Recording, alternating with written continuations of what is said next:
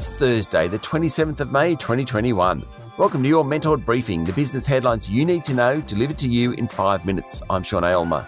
In today's headlines, the head of the Future Fund warns the good times might be over for investors. Plus, another 6 cases of COVID in Melbourne triggers travel warnings and potentially lockdowns. The Senate inquiry into Aussie Post calls on the PM to apologise to the former CEO. And Australia's biggest private hospital group spends more than $3 billion in the UK.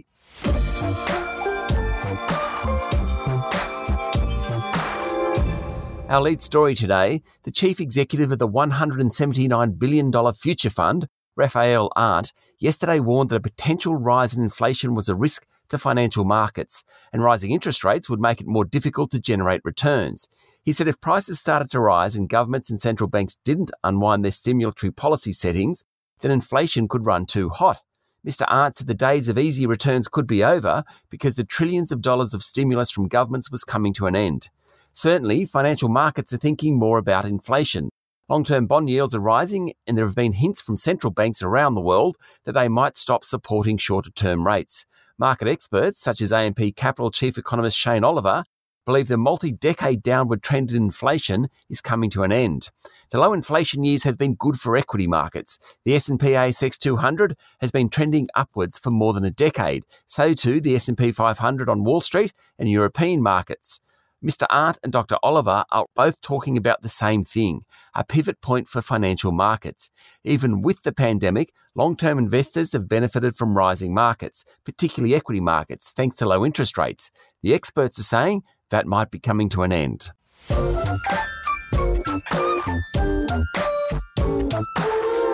In overseas news, shareholders in ExxonMobil voted to change the oil giant's board overnight in a red-letter day for the industry. Shareholders voted in directors nominated by a hedge fund, which has been waging a proxy campaign all of this year, arguing the oil and gas group's focus on fossil fuels put it at existential risk. It came as the court in the Netherlands told Royal Dutch Shell to cut emissions, and shareholders in Chevron, the second biggest oil company in the US behind ExxonMobil, won a resolution calling for the company to cut pollution. For big oil, the times they are a-changin'. Japan is the third biggest economy in the world behind the US and China, and is particularly important to Australia because of our coal and other exports. The country's government yesterday cut its assessment of economic growth after it extended its third state of emergency as a result of rising COVID cases. And Bali was set to reopen to international tourists in July, but a surge in COVID cases in Indonesia threatens those plans. Arrivals have been banned from Bali for more than 12 months, and Jakarta is doing its best to wrap Bali in a bubble to prevent the spread of COVID from other Indonesian islands.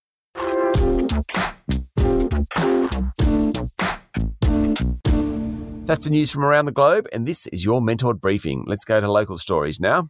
There were 6 new community cases of COVID-19 in Victoria yesterday, taking the total number in recent days to 15, triggering fears of a fourth lockdown for the state.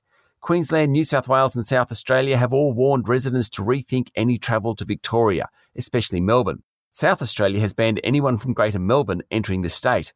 All the cases have been linked, which is good news. The Victorian government said it wouldn't prevent people going to the football this weekend or attending cultural events. Ramsay Health Care will buy British company Spire Healthcare Group in a $3.7 billion deal, which includes a chunk of debt. Australia's largest private hospital operator will become Britain's leading private healthcare provider. Spire operates 39 hospitals and 8 clinics across England, Wales and Scotland, and its board has backed the offer. A Senate report into the Australia Post Cartier watch scandal said the Morrison government should apologise to former Chief Executive Christine Holgate, and the board chair Lucio Di Bartolomeo should resign. The Senate inquiry occurred after Ms Holgate was sharply rebuked by the PM for giving 4 Cartier watches to senior Aussie Post managers as bonuses. Ms Holgate is seeking a $700,000 payout for her time at the company and wants the government to also pay her legal costs. Coalition senators, who are in the minority on the inquiry, issued a dissenting report blaming Labor for the saga. The Financial Review is reporting this morning that homegrown electric vehicle fast charger, Tritium, will list on the Nasdaq after signing a deal with a special purpose acquisition vehicle, better known as SPACs, on Wall Street. Tritium will list with a market cap of around $2.2 billion and $390 million on its balance sheet.